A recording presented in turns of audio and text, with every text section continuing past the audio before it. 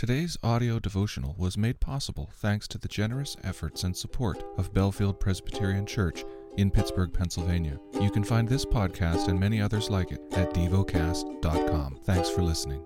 The lesson is from the book of Esther. Chapter 9.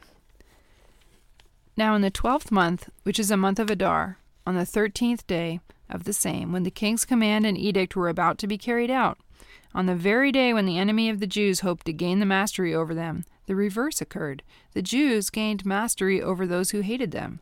The Jews gathered in their cities throughout all the provinces of King Ahasuerus to lay hands on those who sought their harm, and no one could stand against them, for the fear of them had fallen on all peoples. All the officials of the provinces and the satraps and the governors and the royal agents also helped the Jews, for the fear of Mordecai had fallen on them. For Mordecai was great in the king's house, and his fame spread throughout all the provinces. For the man Mordecai grew more and more powerful. The Jews struck all their enemies with the sword, killing and destroying them, and did as they pleased to those who hated them.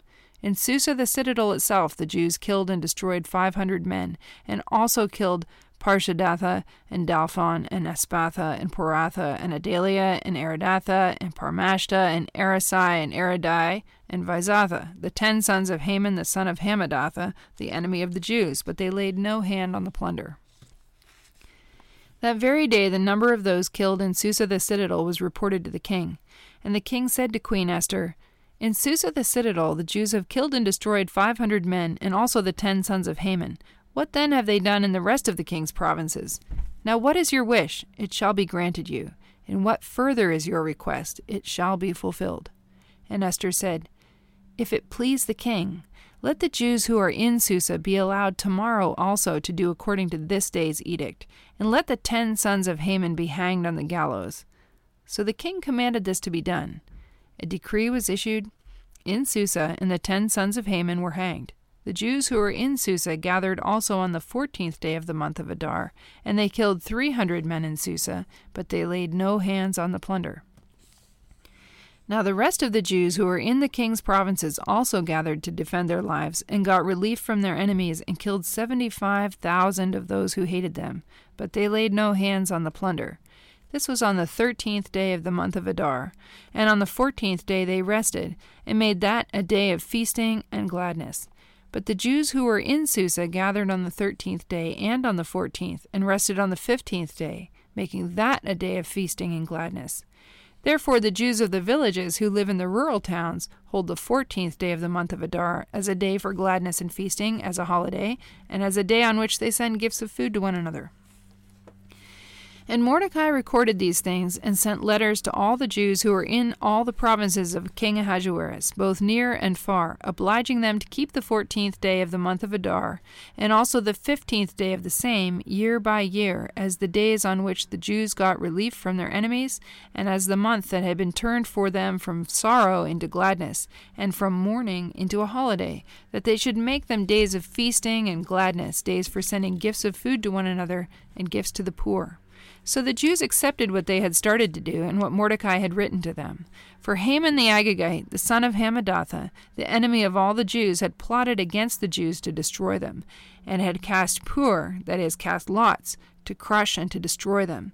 But when it came before the king, he gave orders in writing that his evil plan that he had devised against the Jews should return on his own head, and that he and his sons should be hanged on the gallows. Therefore they called these days Purim, after the term pur. Therefore, because of all that was written in this letter, and of what they had faced in this matter, and of what had happened to them, the Jews firmly obligated themselves and their offspring, and all who joined them, that without fail they would keep these 2 days according to what was written, and at the time appointed every year. That these days should be remembered and kept throughout every generation, in every clan, province, and city, and that these days of Purim should never fall into disuse among the Jews, nor should the commemoration of these days cease among their descendants.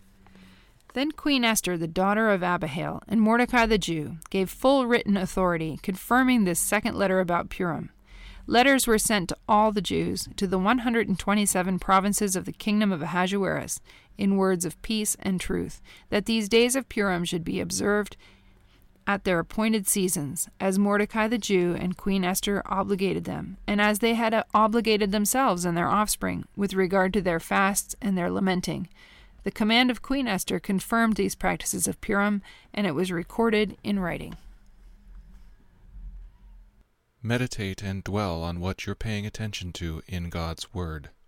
How has it connected with your heart or mind?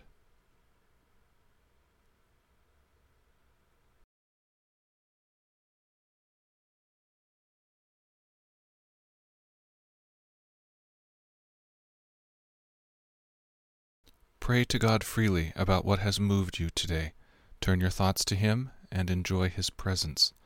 We offer the following as prayer topic suggestions. For Africa. For widows. Thank you for listening to Devocast.